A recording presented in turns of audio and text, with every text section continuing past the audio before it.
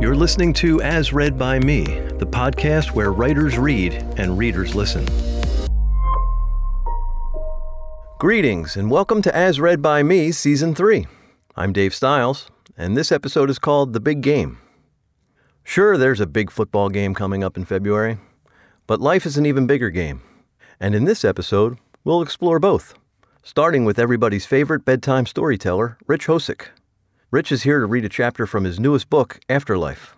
It was released earlier this month, and although I haven't read it yet, the reviews on Amazon are excellent. Next, Barb Stakes takes us on a poetic journey through the seasons of life in her poem, Turn. And last but never least, Peter Waits brings us his take on modern Roman numeral usage at the big game and other assorted musings in his story entitled Football. Ready? Set? Hut! Hello, this is Rich Hosick, and I have for you a chapter from my new book, Afterlife, A Rainy Day Investigation, a story about psychics, ghosts, and bank robbers, as read by me. Maureen Everly knew that she was dead. She no longer felt the passage of time like she used to. She didn't get tired or hungry or experience any of the physical needs that used to mark the hours of her day. Exactly how and when that had happened wasn't quite clear. Memory was a tricky thing.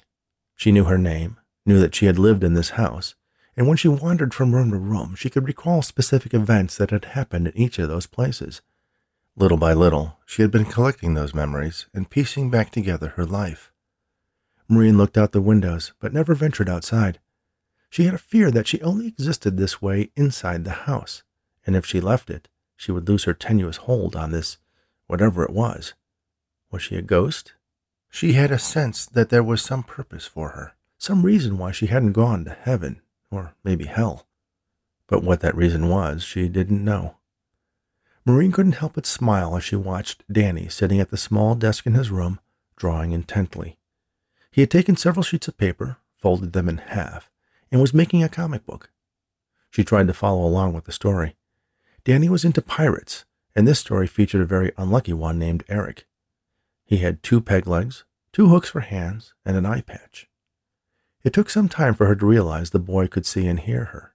It wasn't until he had turned to her one day and asked if she was a friend of his mom. She told him that she wasn't, that she used to live in the house and was happy to see a new family making it their home. So far, Danny was the only one who could see or hear Maureen. She had tried talking to the other members of the family, but none of them seemed to be aware of her in any way. When he wasn't there, time seemed to skip around.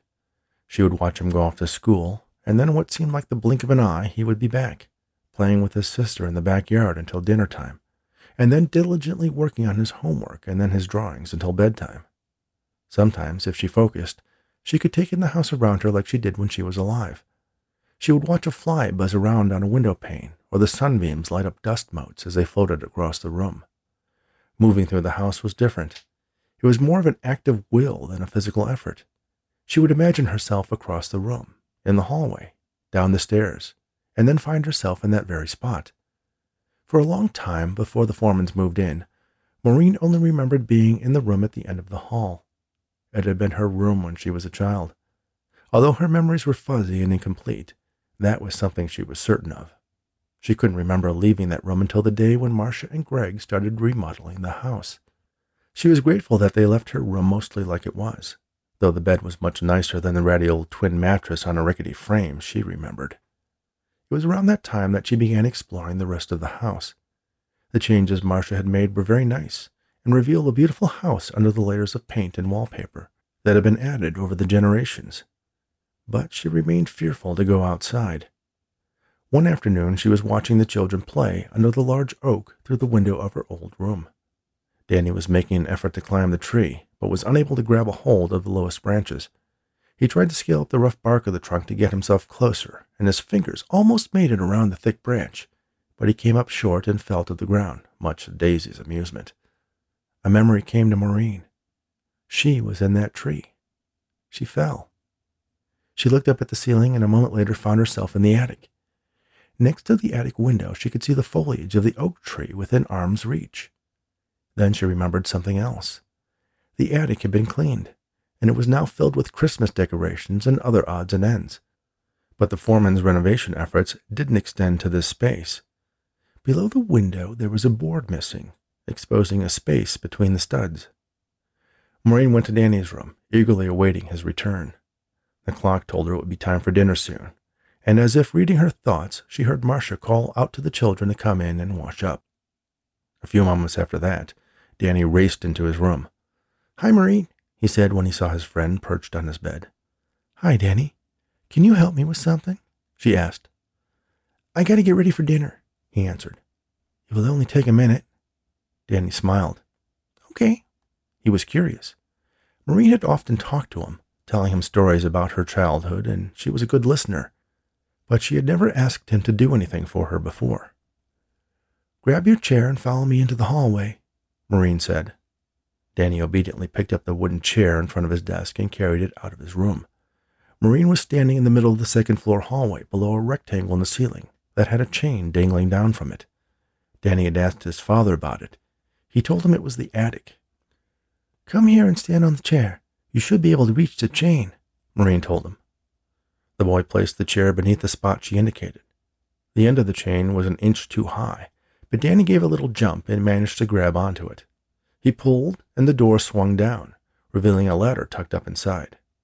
"Move the chair," Maureen instructed. Danny did so. He inspected the ladder and saw that it unfolded like a grabber toy he had. He grasped the bottom step and pulled it back. It extended much more easily than he had expected. "Are we going up there?" he asked. "Yes, don't be afraid. It's just like another room." "I'm not afraid," Danny declared, then started trudging up the steps. There was enough light coming in for Danny to see the piles of boxes and old furniture. "Over here," Maureen said from the window.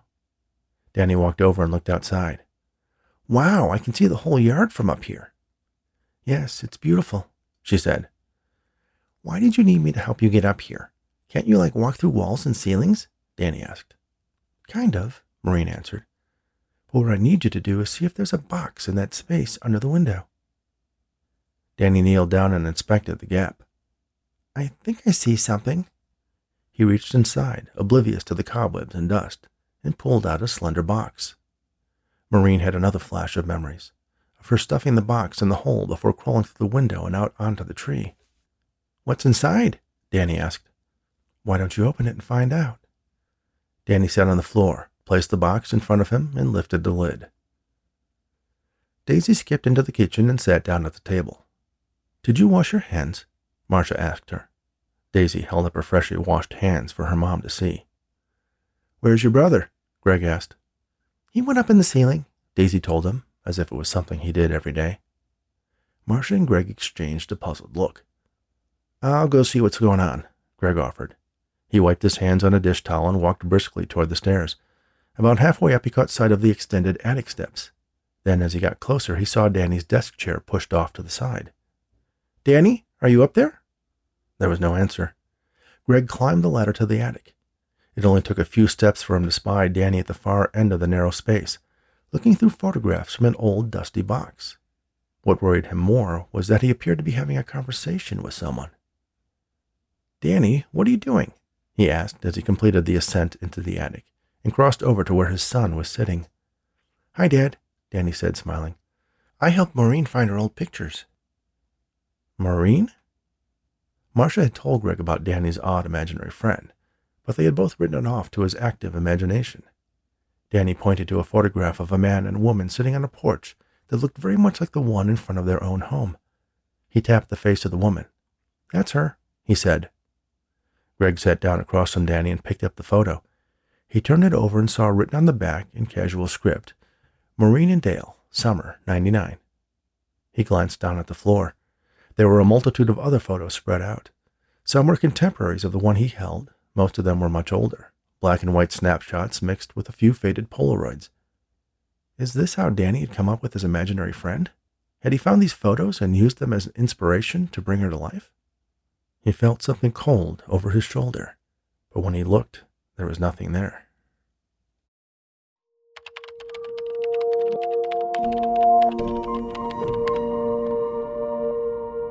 Hi, I'm Barb Stakes, And this is my poem, Turn, as read by me.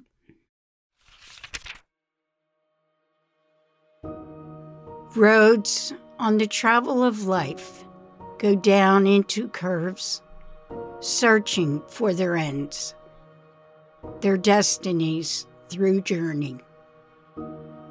We catch the breeze by its string, holding on tight, constant at its tail. Fly far before we know we have.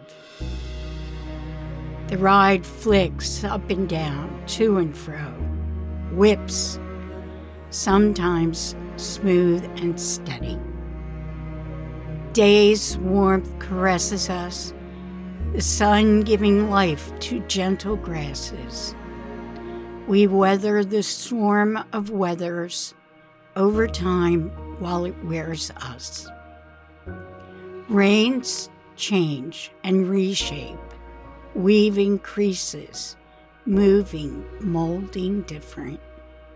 We see us in the mirrors of public rooms, catching our glance in the face of a child.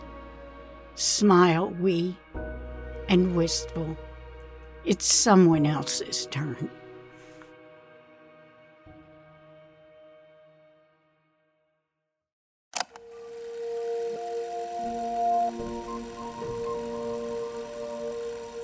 Hi, my name is Peter Waits. This is a story called Football, as read by me. All Major League sports teams have a name, and the name is important. And the name is almost always something we understand or can identify with. For example, there's the Boston Red Sox, the Baltimore Orioles, the Chicago White Sox, the New England Patriots, and the New York Yankees. I'll get to the almost in a moment. In mentioning names, the original Cleveland Browns football team left Cleveland for Baltimore in 1995, but the team couldn't take their name with them. No, they had to leave the name there just in case another professional football team played there, and that happened. The new football team, also named the Browns, started playing there in 1999. From every perspective, football is confusing. Here are just a few examples.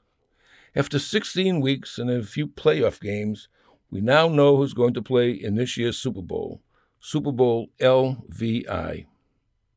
The two teams will be the Los Angeles Rams and the Cincinnati Bengals. And I'm already lost. And I'm sure I'm not alone. For starters, for most of us, Roman numerals are a problem. And equally as frustrating, I do not know what a Bengal is. And I'm sure almost no one else does either. So in case you are interested, I'm going to save you some time. I looked up LVI and Bengal, and this is what I learned.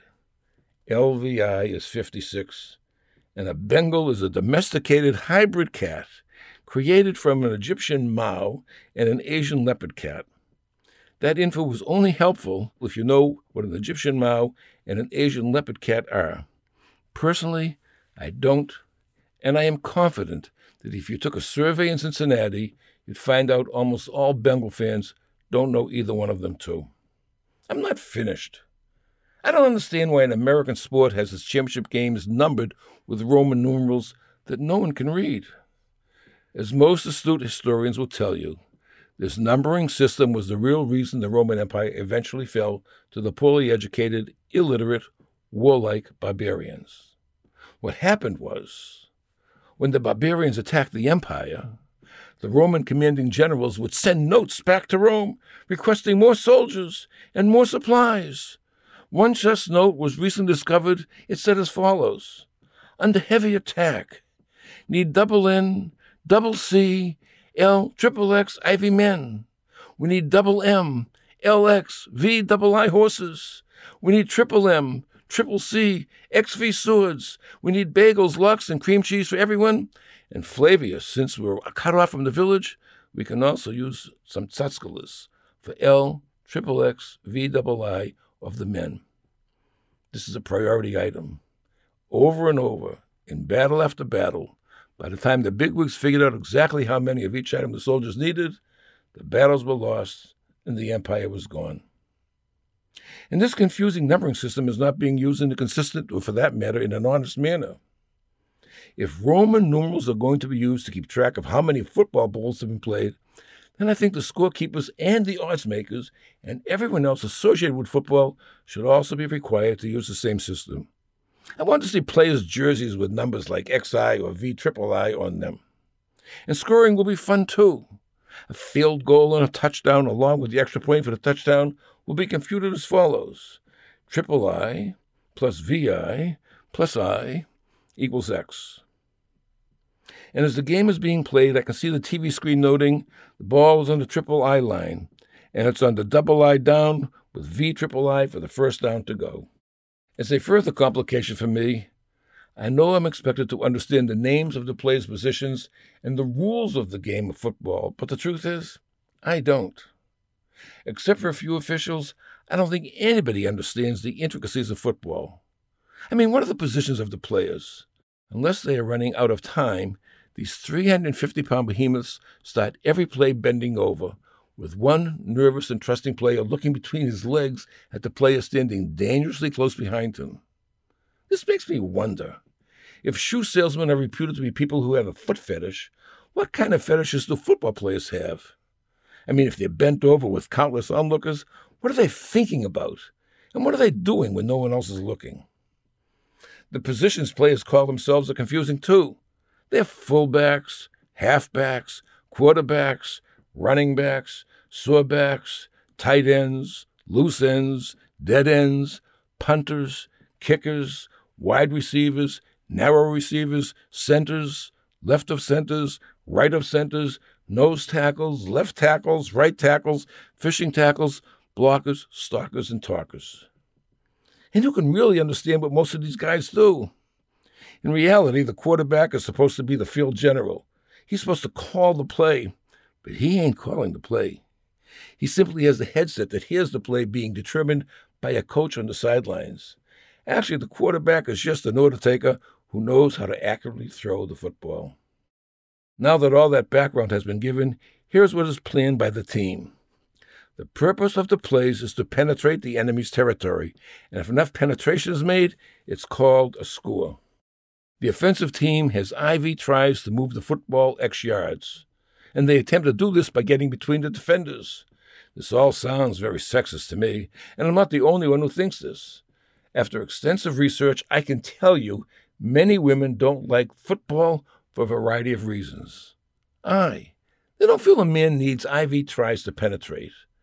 II, they're upset if a man feels he has to punt after III unsuccessful thrusts. III, they're frustrated when a man is a few inches too short to score. IV, they're frustrated when X minutes of foreplay can abruptly end unsuccessfully. V, they don't feel a man should broadcast his victory or dance in the end zone when he does score. VI, they're upset when failure is caused by a fumble at the last minute. VII, they don't understand why any man wants to blow a whistle. Let the fun begin, and I hope the team you're rooting for wins. Well, that does it for this episode. In case you didn't figure it out, Peter originally penned his story last year, or in MMXXII, so hopefully the team names didn't throw you too much. And if you want to see how Rich Hosak's paranormal tale of bank robbery, ghosts, and stolen loot ends, you can find his book Afterlife on Amazon. Details are in the episode description, or you can always just head over to Amazon and search Rich Hosak to find Afterlife and all of Rich's other books. Thanks for joining us once again on As Read by Me. We hope to see you next time. And until then, enjoy the big game, everybody.